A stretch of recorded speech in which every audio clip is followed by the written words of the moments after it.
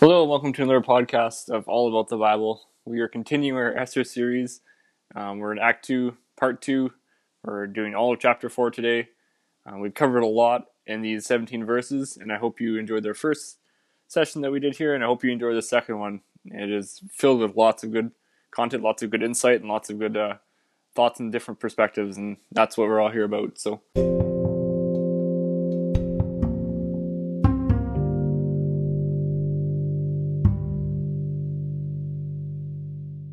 To Esther, Act 2, Part 2. I have 5 people totally here, including myself. So I'm Tyler. I'm Nikaylee. I'm Michael. I'm Nate. And I am Dawson.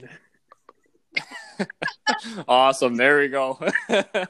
So we just finished last week. We finished, like I said before, Esther, Act 2, Part 2, and it was all of Chapter 4. So I'm really looking forward to diving into this one again because it was a really good chapter, and I got some really good notes written down here. So I would encourage, if you haven't read Esther Chapter 4 and you're listening to this, you probably should read Chapter 4 before you listen to this because it might be helpful. Nate. Definitely. Yeah, Nate, did you do that? You weren't even at the study. I wasn't at the study. No. I'm reading it right now. Oh, yeah? Everyone stay silent for 10 minutes. You had 10 minutes before we came into here, but anyway. The cat was a distraction. Yep. Yeah, that was buried time. All right. So for the first verses of chapter 4 is where Mordecai tears his clothes. Mordecai's upset. Upsetty spaghetti. Oh, yeah. He's very upset. Why is he upset there? Because some decree has just passed, and now apparently all the Jews are going to get killed, and there's confusion over Susa, and yeah. Oh, yeah. Mm-hmm. Or And great distress. or maybe not confusion over Susa, but what's the word again? What was the other word that it meant again? Wasn't it distress? Or No, like, it was Yeah, mourning. embarrassment. Embarrassment. Yes, that was it. It's either confusion or embarrassment over Susa. Last verse of chapter 3. Yeah. Oh, yeah. So we're back at that again, so. Yeah, Mordecai is he's weeping and wailing. He's in sackcloth and ashes. This is a typical way that a Jew will mourn, and we see it lots of other places in the Bible too. So, Yep. Mhm. Yeah, and we were talking about ways how we mourn normally, and we don't normally show our emotions very often, I guess. And we were just talking, like, is it a good thing that we do that Mordecai does, and what's the purpose of his reaction and stuff like that? So, well, it says he can't enter the king's gate, so he can't even go to work. yeah, no. Mhm. Yeah. I was reading this a little bit before we started here, and I'm probably jumping ahead a bit here, but in verse 4 it says, when Queen Esther's maids and eunuchs came and told her about Mordecai, she was deeply distressed. And it makes me think, because later on it says that she didn't know exactly what was going on, but she was distressed, and he's at the gates, and then she sends him clothes, and I'm like, why is he sending him clothes? It doesn't really make sense, but maybe she was sending him clothes so that he could get back into the palace so she could talk to him. Yeah, because they wanted to have this conversation we see later in this chapter. So yeah, and he refused the clothes, and then she was like, okay, what's going on? Like, he's not coming back. Yeah. The grown man out in the street wearing sackcloth, refusing to accept clothes. Yeah. Mhm. At the gate. Well, it's interesting that Mordecai learns about the destruction of the Jews before even the queen does. Mm-hmm. yeah, Mhm. Yep. Yeah, it seems like she's Yeah. kept out of the loop of a lot of things that are happening initially. Yeah. Yeah. yeah, it's a strange thing being the queen. Yeah. Yeah. Yeah, and it's not like anything we think of, like the movies of being queen. Yeah. It's completely different from anything like that. Probably. Like, Mhm. Like later on, it says it'd be like more like a more important concubine. Yeah. Yeah, pretty much. Mhm. Like at this point, she hasn't seen the king for 3 months.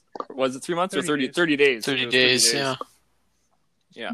So Well, even then, the reaction of the news in the palace was much different than the rest of society, because you see at the end of chapter 3 that both the king and Haman were drinking.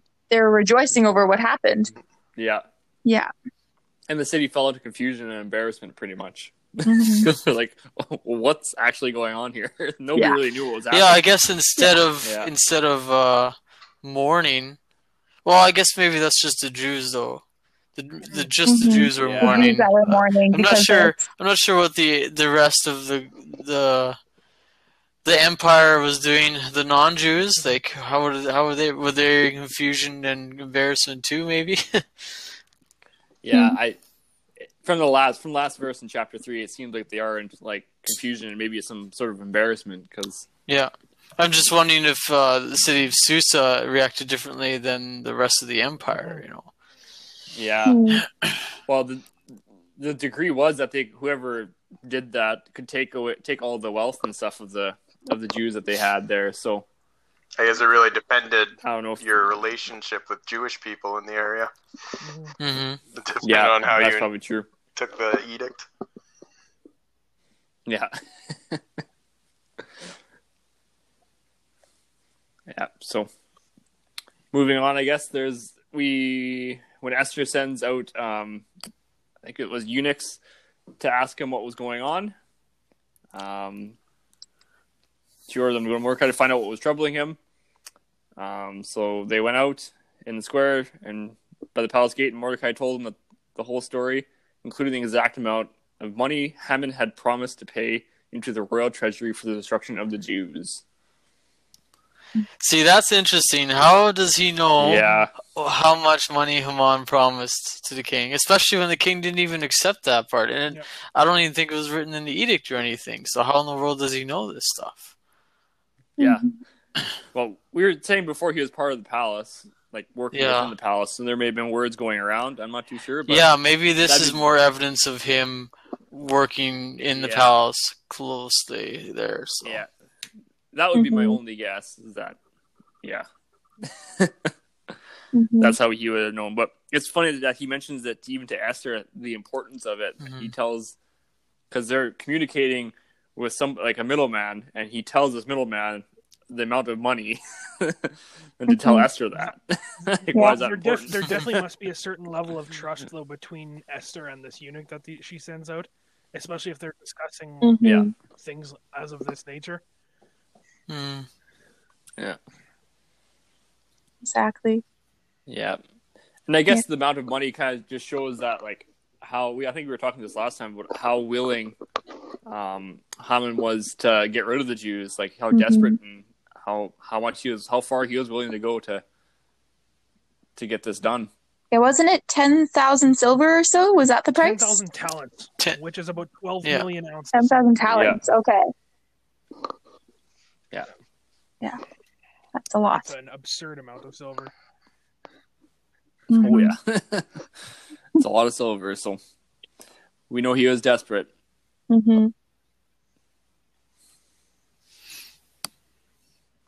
Yeah, and he sent the decree with the servant to Esther, and to explain the situation to her. He also asked to direct her to go to the king to beg for mercy and plead for her people.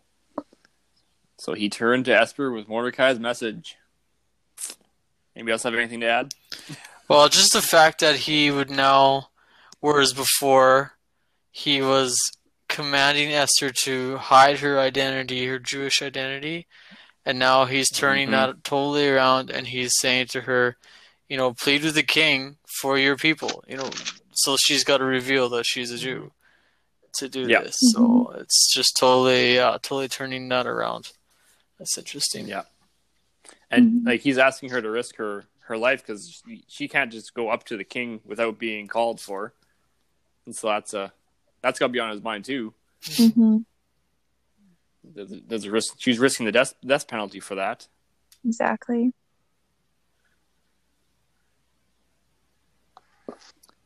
We were also talking about like the exact time of when this decree was supposed to happen, and that this may have affected the Passover because there's potential that a lot of followers of like a lot of Jews would be coming through there to get to Jerusalem for the Passover.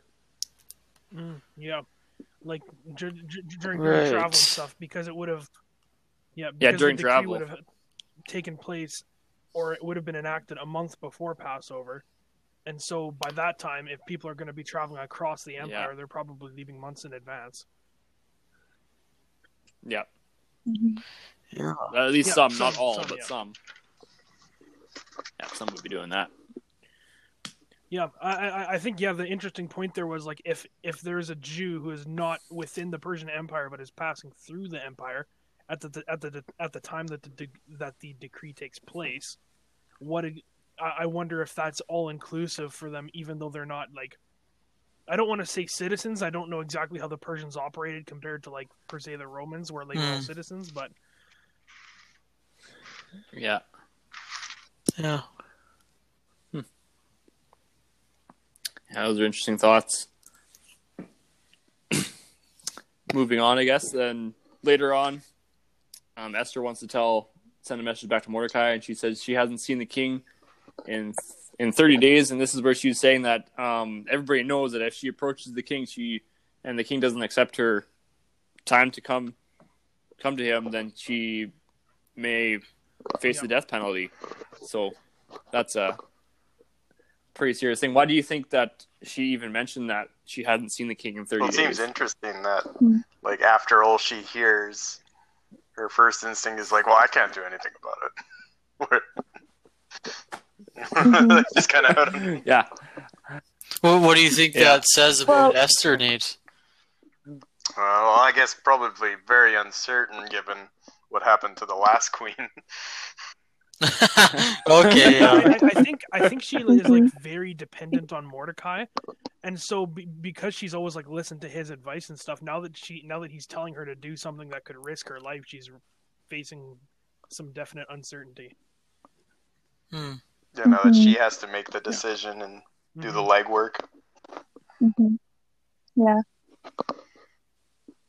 And yeah, that reminds me that in chapter 2, verse 20, states that Esther has always listened to followed Mordecai's instructions. You know, Yeah. she always did that when Mordecai was bringing her up, following his instructions. So that is actually pretty interesting. Where now she has this hesitation. I guess it could be that fear of death. Then, right? It's right there. And we're even saying that, like, her mentioning the 30 days may be like saying to Mordecai, well, he hasn't called me in 30 days, so he's got to be sometime soon that he's going to call me back, Yeah, right? it can be hopeful. There were two sides Like- to the argument. It was like it could happen soon, or it's like he hasn't called me in 30 days. It might be a while. There was the two sides to it, possibly. Yeah. Yeah, There was two sides to Exactly. it, yeah. So yeah, we come across either way. yeah. The 30 days. Oh, that could be like. Oh, it's 30 days. It's so abnormal. Like I don't know when he's going to call me, if ever now, or the hopeful way. Yeah. Mm-hmm. Or maybe she's trying to say, like, it seems like he's lost respect for me, or doesn't, or something like that. Trying to talk her way out of it. I guess because he has to call on the concubines, or like because he has to call on people for them to be in the presence. You would think okay, it's 30 days, right? She's the queen, so of course she should be elevated above. But I had just thought because the concubines were, because these young women were being called from all over the empire, and because they were basically all presented like to the king, and it was like a year process. I wonder how many are actually in that second harem. Because maybe then 30 days doesn't sound so absurd. Because let's say he's got like 200 women, right? Mm-hmm. You know? Yeah.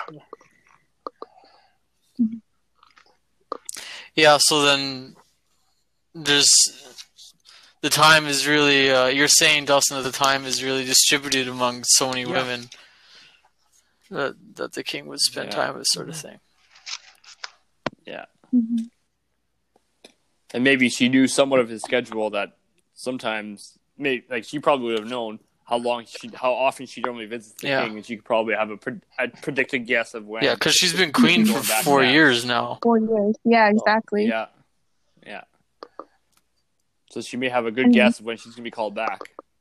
Mm-hmm. And I think we were also talking about how those 4 years really affected her faith from the time where she started that year-long process becoming queen in the palace to this point now. And how that would have, like, being away from her Jewish faith and her Jewish roots would have affected her faith now. And so now she has to truly decide where her faith stands. Does she still believe in the one true God? Is she going to trust him in this situation, or where is she going to hide away? And that's really the decision she's facing. Yeah, she's also been told to hide the fact that you're a Jew for so long. And how do you practice being a Jew while hiding the fact that you're a Jew? That doesn't really work for that religion. Oh, yeah. That's a really good point, Nikayla and Nate together now. It's just like, because, these 4 years could have been really affected her negatively, her faith negatively. You know, that's what it seems like. Especially the fact that she had to have been, she was hiding her Jewish identity where she was told to. So it'd be hard to practice when you're hiding it. Yeah. Mm-hmm. And even go ahead, Nikayla. Okay. I was going to say that'd be one reason why Mordecai would want to be so close to Esther, to continue to encourage her and support her and make sure she doesn't lose that faith. Mm-hmm. By working at the gate. Mm-hmm. Yeah, I was even thinking, like, here she's told to, like, keep to her faith to herself and keep it, like, down and not let anybody know about it. Mm-hmm. And it seems so opposite to the world today where we go to church and we're like, we got to spread the word of God. We have to, like, preach his name in the street, right? It's kind of, it seems so opposite when you look at it that way. There's not really much in Judaism, from what I know, that actually calls them to go out and proclaim what would be the law, I guess. Yeah. So totally. Yeah. The time is, and at this time too, you think the Jews only thought they were the ones that for God type of thing, right? That was right. That had been something that was set in their mind. And that's what I was gonna say too, is that it's not, we can't really compare it to us today. Like if we're told, like, oh, keep your faith a secret, like it's not the same as Esther being told keep your Jewish identity secret, because that's a different thing. Like that's her culture, that's her. It's like it'd be telling us to keep, if you like telling me to keep my Mennonite background a secret. You know, like which well, I mean that's a lot easier for me to do, but maybe it's like keep my Canadian nationality a secret. That's what it'd be like. You know? Yeah, being in a different country and keep that a secret. Yeah, it's I definitely understood that at a different time, but it just seems so weird. I just wonder the extent she went to. Like, if the eunuchs made pork for her one day, well, what did she just say? I don't like pork. Or like, I guess I don't. Well, see, that's the question though. Is was she still trying to follow the Jewish customs and stuff, or did she just give up on that? You know what I mean? Like she could have. I mean, you're right. That's a good example, Nate, where she's in like this Persian kingdom in the citadel of the king. I mean, we can imagine that there's going to be like pork or other non-kosher things served there. So, I mean, did she just totally give in and just like it didn't really matter to her and just give up on kosher laws in her life, or did she actually try to follow and try to hide that following? Yeah, that's a good point. The king called her on a Saturday. Like, I don't know if like I guess seeing your husband isn't work. She's probably still allowed to see her husband. As long as it's not too far to walk, right? From her quarters to the king's quarters. It seems like a gray zone only the Pharisees would care about. Is being a queen her job to be married?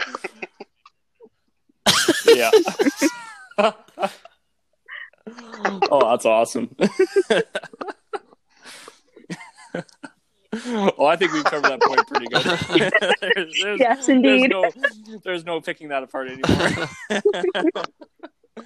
So Mordecai sent this reply back to her after this, saying that don't think for a moment that because you're in the palace, you will escape when all the other Jews are killed. If you keep quiet at the time like this, deliverance and relief for the Jews will arise from other place, but you and your relatives will die. That's pretty powerful. Who knows? It is pretty powerful. Yeah, it's interesting, just like he's in sackcloth and just how hopeful he is that like he knows that God's going to save them, but he's still weeping and mourning in sackcloth. Yeah. Mm-hmm. It kind of shows the importance of mourning and showing your emotions, though, too, right? Because yeah, he said to Esther, "Do you think Esther thought that because she was maybe in a position of being queen that she wouldn't be able to be touched?" Yeah, I wonder if Esther even thought that. I mean, we kind of talked about that before, like with her response. She's just trying to push it aside. Maybe she's just why she responded that way. She's pushing it aside, and she just like didn't care because she's like, oh, I'm safe, sort of thing. It could have been that, but it could have been just she didn't think she was safe, but she actually just thought, oh yeah, I could go and I could just be killed if I stand before the king without him calling me. Right? Yeah. Yeah, and that's something that's scary too. That's a fact of dying, or that she'd be killed there too. So she'd be afraid of that too. I'd imagine. Yeah, you would know what would happen. It's basically do nothing and die, or do something and possibly die. Yeah. Yeah. Yeah. Yeah, and I think Mordecai probably knew that Haman, like we were talking about the relations between them and their history. He may have known. Maybe hadn't have known, but he may have known that their history and that would happen. But he also knew that how much silver he was willing to pay to kill all the Jews. So if he knew that guy was so willing, he thought Esther is not safe either. He's willing to jump every hoop to get rid of all the Jews. In that area. Eventually he'll create be towards Esther, and it's probably not hard to convince the king that his wife is bad.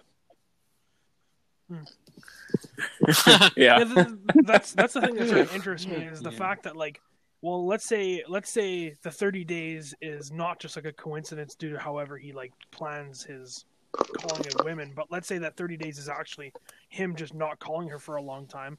It's like, well, does she think that the respect that we initially saw that he had for her, is that enough? Is that enough for him to actually listen to her? Because if she's treated the same as any other concubine, what is her word compared to just compared to even one of his eunuchs? The rest. Yeah. Yeah. But we see even when she was selected to be queen, she didn't fly. She basically flew through that with flying colors, and she was definitely picked the favorite. So there was some sort of respect, and her personality played a big part into that too. I bet, just of who she was, would have played a big part in that. So I think the king would have had respect for her. It's just a matter of the point I was making. Is that respect enough for him to listen to her? Yeah, and I think you're saying too, Dawson. Does Esther think that's enough, or does she think that respect is still there after these 4 years? Yeah. Or not. The honeymoon phase. and yeah.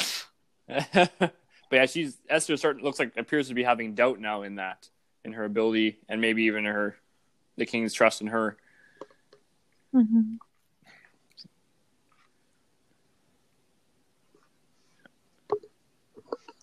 Yeah, and Mordecai just plain out says why else are you queen?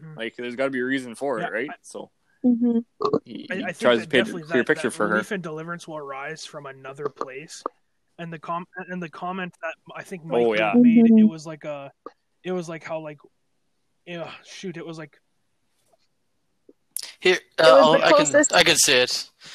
So it's pretty amazing. Just this verse here is the closest that the author could ever get to mentioning God.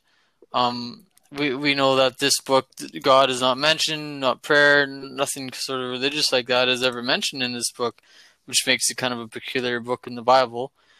But so this verse is definitely the closest the author ever gets, and to a Jew that would read this, it'd be like really interesting, because when the author's writing, deliverance for the Jews will arise from another place.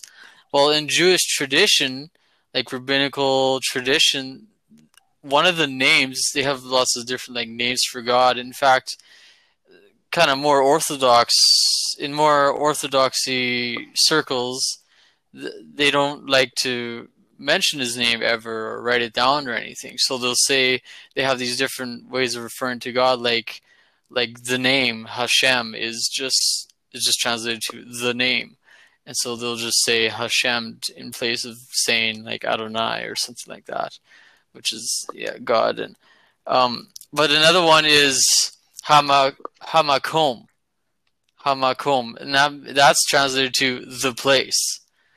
So it's really cool, because one of the names for God in Jewish tradition is just the place. And so then the author's writing, well, deliverance for the Jews will arise from another place. So I think when a Jew will read this, be like, oh wow, there's God right there, right?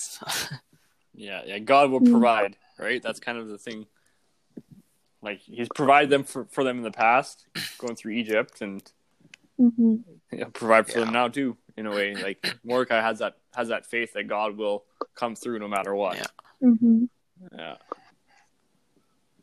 And that might be an encouragement to Esther, being like, he's going to come through. Like, he's there. You just got to step out in faith and do something, right? So.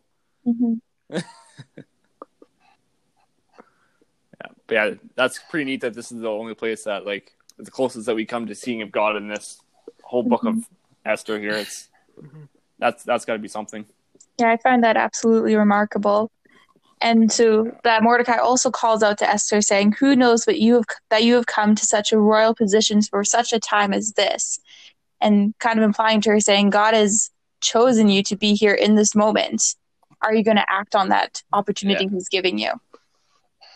Yeah. Yeah. He's giving you a great opportunity, and what are you going to do with it, right? So, yeah. That's I guess cool thought. Oh, sorry. Go ahead, Dawson. I was going to, and there, in his statement, he doesn't really leave any room for her to like squiggle around in, because it's either as he says right away, it's you either go to the king, you use this opportunity, or you and your family die. So I love how crass he is. Like, pretty when much. he's holding her. Yeah. Well, even in our faith, in our like modern faith today, when God calls us to obedience, there's no beating around the bush.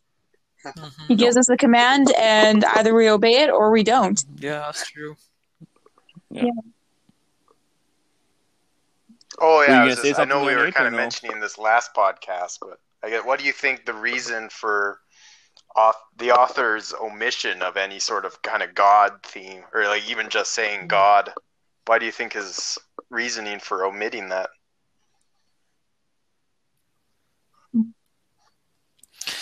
Well, I think it's to really have us look at the story and just see, how do I put it?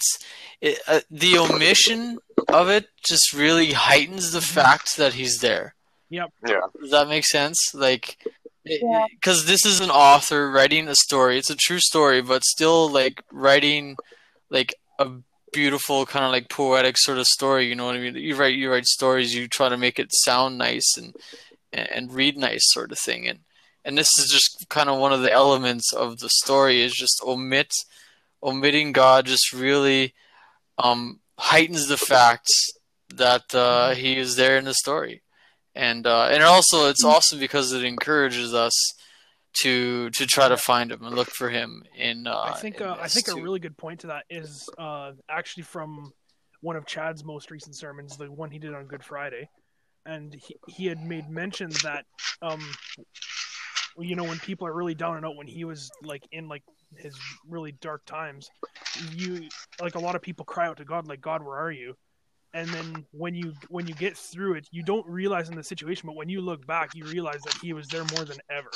It's so hard to see him in the moment, but God is always there. Yeah. I just love how. Oh, sorry. No, I was just going to say, it's the exact same as in Esther. Just because God is not mentioned, just because you don't see him directly, he's always working in it. He's like in every little action and every detail. You know what I mean? So. And I love how Esther is right beside Job, where it's like the complete opposite of like storytelling. God is an actual character in the story.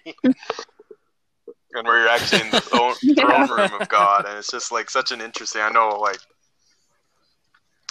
that like the position of the books in the Bible isn't like crazy, but they must have done that for a reason. Yeah. Yeah.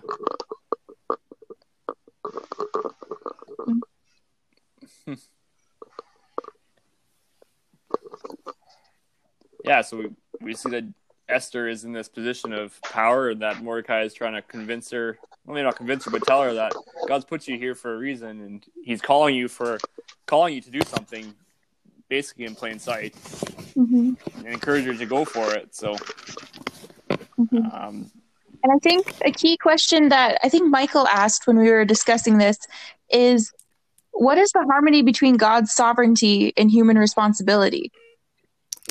Because it's talking about how God's will be done no matter what. And so then in that, why does he use us and require obedience from us regardless of that? No kidding, because Mordecai is saying, yeah, well, God's going to make a way anyways, so why does he even bother to encourage her to do something? Or, in Esther's case, in her position, why does she even have a motivation to do anything about it? Well, if God's going to do it, then okay. Yeah, just sit back and do something, God, right? Because yeah. If you're going to take care of it, just take care of it. You don't need me, right? Yeah. This really shows how God wants us to be involved and wants a relationship with us in a way too, I guess. Because he doesn't want to just do the work. He wants us to do the work, which is with him. Yeah. But I love how Mordecai doesn't word it like that. He doesn't say, "Well, if you won't do it, someone else will do it." He'll say, "You can be part of God's plan, or you can be against God's plan. But either way, it's going to happen." Yeah. Exactly. Yeah, that's a good point. He does word it like that. Yeah. Yeah, so you can be a part of God's plan or not, because either you do this or you and your family are going to die, is what he says. Yeah, basically he's saying, like, you can be a part of God's plan and die, or you can not be a part of God's plan and still die. Yeah. Like, what's the better option here for you? Yeah.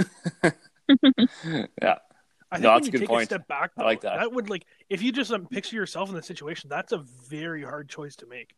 Like in terms of like looking at from a perspective where maybe you're in Esther's situation, your faith is on the rocks, and you're basically asking to do something that could result in your death. Like that's a really hard decision to make. Yeah, yeah, that is. Yeah, I'm not downplaying her decision at all. Like, that'd be really tough for anybody to be in that. And she has every right to question and try and dodge around it some way, but for Mordecai, there's no other way. I mean, that just shows his faith. Sorry, like he really loves Esther. There's no doubt about it. And putting her in this position probably just hurts him too. But just as much as it would hurt Esther. So. And you can kind of see that as she's questioning, that she's wrestling with where she stands with her faith. And it's not as if she's completely lost it either, or else she would have probably denied or just pushed away the option completely. But here you see her go through this tug of war in a sense of choosing to be courageous, essentially. Yeah. As she's choosing to be courageous. Yeah, that's what we go into the next chapter here. It said, or next verses is, and Esther sent this reply to Mordecai: "Go and gather together all the Jews of Susa and fast for me. Do not eat or drink for 3 days, night or day. My maids and I will do the same." I like the role reversal here. And then I like the role reversal here. What's that? The fact that typically it's been Mordecai. Yeah, I know. Hey, quite large statements and telling Esther to do things. Now is completely reversed. It's almost like even though it doesn't explicitly state it, the Spirit has empowered Mordecai to basically move Esther to make these big decisions. Yeah. And yeah, now it almost seems like the Spirit just came into Esther and gave her not confidence, but like courage, decision making, courage, and ability. Yeah, and Mordecai has always been telling Esther what to do now, like even beforehand, right? Yeah. And then now it's Esther telling Mordecai what to do. So it's like she has this vision, which is... Yeah, she really stepped up in just... Whereas before, she's just so concerned and hesitant. And then it's just like... She made her decision. It's like, okay, I'm going to step in faith. I need you to fast for me, and I'll fast too. Yeah. It's like a light bulb just changed in her. Like something, like from one verse to the next, it was completely different. Something that definitely a lot of people can relate to is when they're like they're trying to make these faith-based decisions. They're not sure which route to go. And then all of a sudden it's just in one moment you just feel there's an answer and you just go for it. You know what I mean? Yeah, sometimes it happens fast. Yeah. And sometimes you just know what it is and you go for it. And let God lead the way in that sense. Yeah, it's kind of funny that she asked everybody to fast for 3 days. But what really is funny is that she says that her and her maids will fast for 3 days. Like her maids, are they believers? Like what would they think the Esther asked it's interesting because they're probably you would think they're probably not Jewish. They're probably Persian or of some ethnicity in the empire. But maybe that also shows like the trust that she has in her maidens, or maybe the level of respect that her maidens have for her, even that they would follow through with her for this. Yeah. And obviously they trust her because they're talking between Mordecai and Esther, and they know they're related somehow, and they haven't revealed that to the king either, you would or think anybody that else. Maybe, actually, from the perspective of a servant, that through the communications that they've probably picked up, because by now it's obviously known that Mordecai is a Jew, so they've probably picked up based on the communication that if those servants that are probably really close to Esther are probably also aware that she is a Jew. Yeah. Yeah. Well, he told them that, like, basically somewhere in this chapter, like, you have to go to the king and like fight for your people. Yeah. And just saying that makes them know now that Esther is a Jew. So for her servants to basically take that stand with her is a pretty empowering move. Yeah. Well, and it seems like it might just be household dynamics back in the day. Because like when you go into Acts and the centurion is baptized with his entire household, so like slaves and all, you would assume that would mean like every single person that like lives and cares for him. And I guess it's just kind of a different kind of household dynamic than we think of. We don't really have households where slaves are a part of it and servants. Yeah, people that aren't within the family are in the household, I'm also wondering if fasting is weird or is normal to Persians. We don't really know that, do we? Yeah. Yeah. So, how would the reaction of the servants be in that sense? Yeah. But obviously they did it because she said they would, so I'm assuming she's got control over them, like authority, command. Yeah, she got command too, yeah. Yeah. And another interesting thing is that in this instance of fasting, like usually in the Bible, prayer is included with fasting. Yeah. But in this instance, you don't see prayer specifically mentioned in the passage. Yeah. Yeah, because we said Esther fasted and her attendants are doing the same. And we just said like fasting is like a time to like focus, not just like sit there and not eat. It's just a time to sit there and replace that time focusing on God and like really seeking out his will in a sense. Yeah, that's definitely what the Bible teaches fasting to be for us as believers and probably as Jews too. No, I guess I can't really say what it meant for Jews, right? It was growing closer to God, but and in some way, it could be very similar to wearing sackcloth too, just a more social display of your disdain or your sorrow. I wonder how big of a task Esther is actually asking Mordecai here. Like, I wonder how many Jews are in Susa. Because if it's like, well, let's say because obviously the Jews that are in Susa would be well aware of the decree because it's already been known to the city as of the end of chapter 3. But it would be interesting to like think, okay, well, I mean, I guess one thing that would be interesting is how big of a city is Susa to begin with, and then how big that population is, because it'd be like, well, if she's telling him to gather basically gather all the Jews to be found in Susa, it's like that could be quite a task to try and get all those Jews together. Yeah. I mean, is it 50 or is it like 1,000? Right? Yeah. That would be a task. And then I'm wondering too, like, what do they actually mean by fasting? What does Esther mean? Like, it's written here: do not eat or drink for 3 days, night or day. Is that no water? Does that not include water either? You know, or is it just? Yeah. Is it not saying? When they say fasting, do they mean, oh yeah, we'll have water too, but just not anything else? But yeah, that'd be tough, especially like working and all that kind of stuff too. Yeah, I imagine they'd be doing something at least, unless they're doing it on I don't know what kind of days off they have, but I'm sure they do a lot of work. So like not eating and not drinking for 3 days. I would assume it'd be drink wine, like not to drink wine for 3 days or some sort of. Because I don't not drinking water for 3 days, like she might perish. Yeah.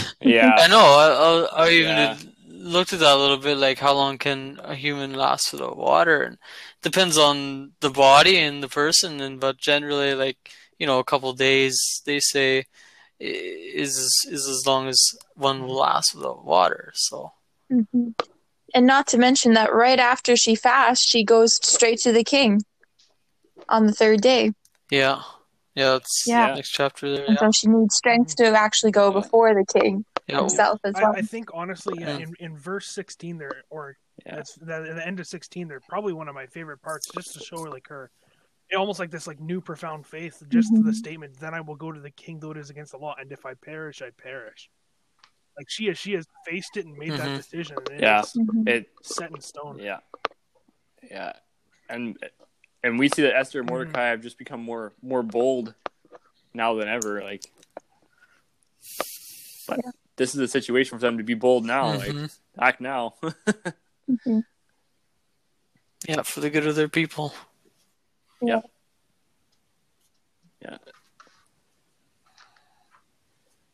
Yeah. So I guess to close it all off, like, I guess we end off every chapter like this. But where do we see God in this chapter?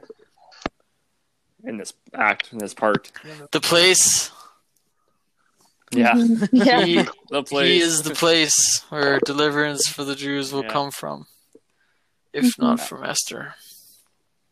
And in this chapter, we can now see why God working and putting Esther in this position for this certain time to be used in this time. Yeah, we can look back. A specific reason. We can look back now at like the beginning of the book, chapter 1. It's like, well, why did Vashti ever get the pose? And like, if that ever, you know, if that didn't happen, would Esther be queen? But you know, if she's not queen, then would she be able to save her people or anything like that? Yeah, I guess it just exactly. I don't want to get on a rabbit hole, but I guess just as a side point to that, would that have even, because it almost seems as if like I think we had discussed it on the last one, but it was just like was Haman's response, that really brash response to just like to destroy all Jews, was that particularly in response to was it Mordecai's decision to not bow to him that sort of set him over, or was it just that long-standing thing that had just like he had finally decided to do it? Because like whether or not Mordecai's his refusal to like submit to him actually played a part in that. Well, if Esther would have never became queen, Mordecai would have probably never come across Haman in that way, like in the court or anything. Yeah, maybe he wouldn't have like been working at the king's gate because he didn't need to be close to Esther. Yeah. Yeah. Mm-hmm. That's not the way we know it went. It went this way.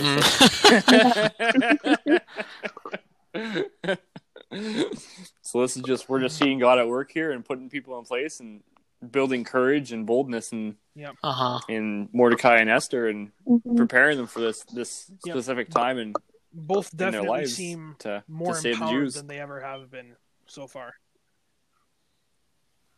Oh yeah. Yeah. And one thing is I'm not really compare it to Jesus, but like you can see they've laid down their lives and put their own put their own like intentions and their desires aside to serve God and to live out his will in a way, which is kind of what Jesus did for everyone. Yeah. Yeah. Yeah, she's made the choice that if she has to die to save the Jews, she's going to do that, basically. Yeah, pretty much. Yeah. Yep. So, no, and I think we covered it pretty well, and appreciate you guys all coming out and putting your own opinions down. We're at 1 hour already, surprising or not. Nonsense, so. Oh yeah, I guess it's last. Yeah, that's true. Nonsense. Yeah, so. No, I couldn't have wrapped that up better. That's fantastic. Yeah, it is. Yeah, no. So what's your outro, Tyler? Bet, so. Every podcast needs a good outro. What do you want it to be? You got some cool music or something? Maybe I was just going to throw Nate in there. Nate, you should do the outro every time. Hey guys, don't forget to like and subscribe and just like smash whatever podcast related bell that you need. So you get notified of every new episode that comes out. Yeah, we're on Spotify and a whole bunch of other ones. I had a look through. Can't remember what they are though, but maybe I'll write a list up for next time. Right, I'll put them out there. You can find this wherever podcasts are found. So. Or wherever Tyler knows podcasts can be found. Exactly. Yeah. I know we're on Spotify for sure. This has been another episode of Tyler Talk. All right. What's this actually called? All about the Bible. Yeah. Get it right, Nate. Yeah. I guess as the outro person, I should know what the podcast is called. No, I think it'd be more interesting if you just came up with a new one every week. Oh, there we go. That's talk. Just throw it in there. Kudos if you add your cat into it. Yeah. Tauta's had some input too, so. Well, he made himself known a few times. So. He went from one side of the couch to the other, just leaping for my mic.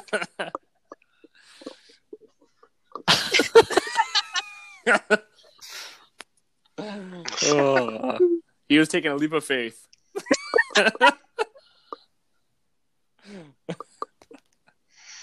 Well, Nate. This has been all about the Bible. That's about it, yeah. And I would just like to say another.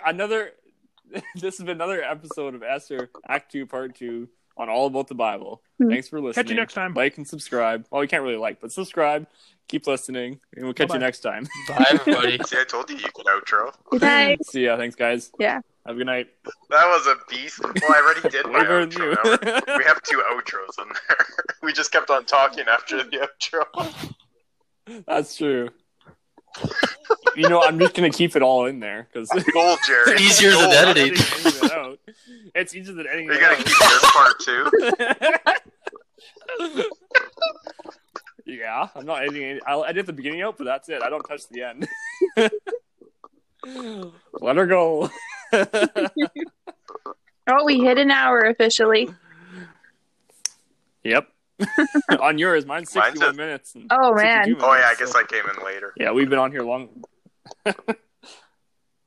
What's yours at, 50 Mike? minutes. Yeah, so that's about what we're at, is 50 minutes. We started when Mike came in. So. Yeah, there we go. There we go. Oh, thanks for coming, guys. Let's end it here. Well, you're not going to edit it anyway. I don't want to edit out the end.